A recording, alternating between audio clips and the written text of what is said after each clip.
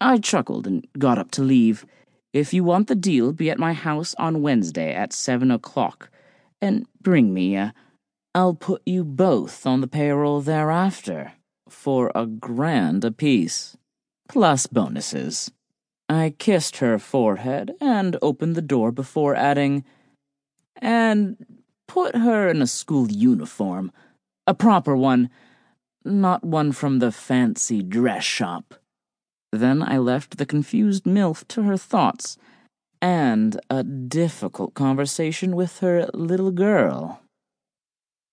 I sent my home address across by email that night, and then just left it.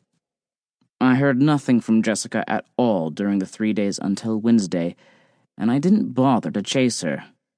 I was pretty sure my offer was too good to turn down, and if she did, I could easily move on.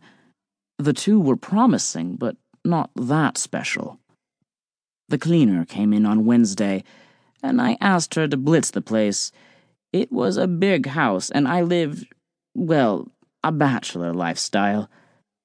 I put the beers in the fridge, topped up the drink cabinets, and prepared a few little surprises. Then I put the football on and waited for the doorbell. Sure enough, at exactly 7 o'clock, the bell went. I grinned like a Cheshire cat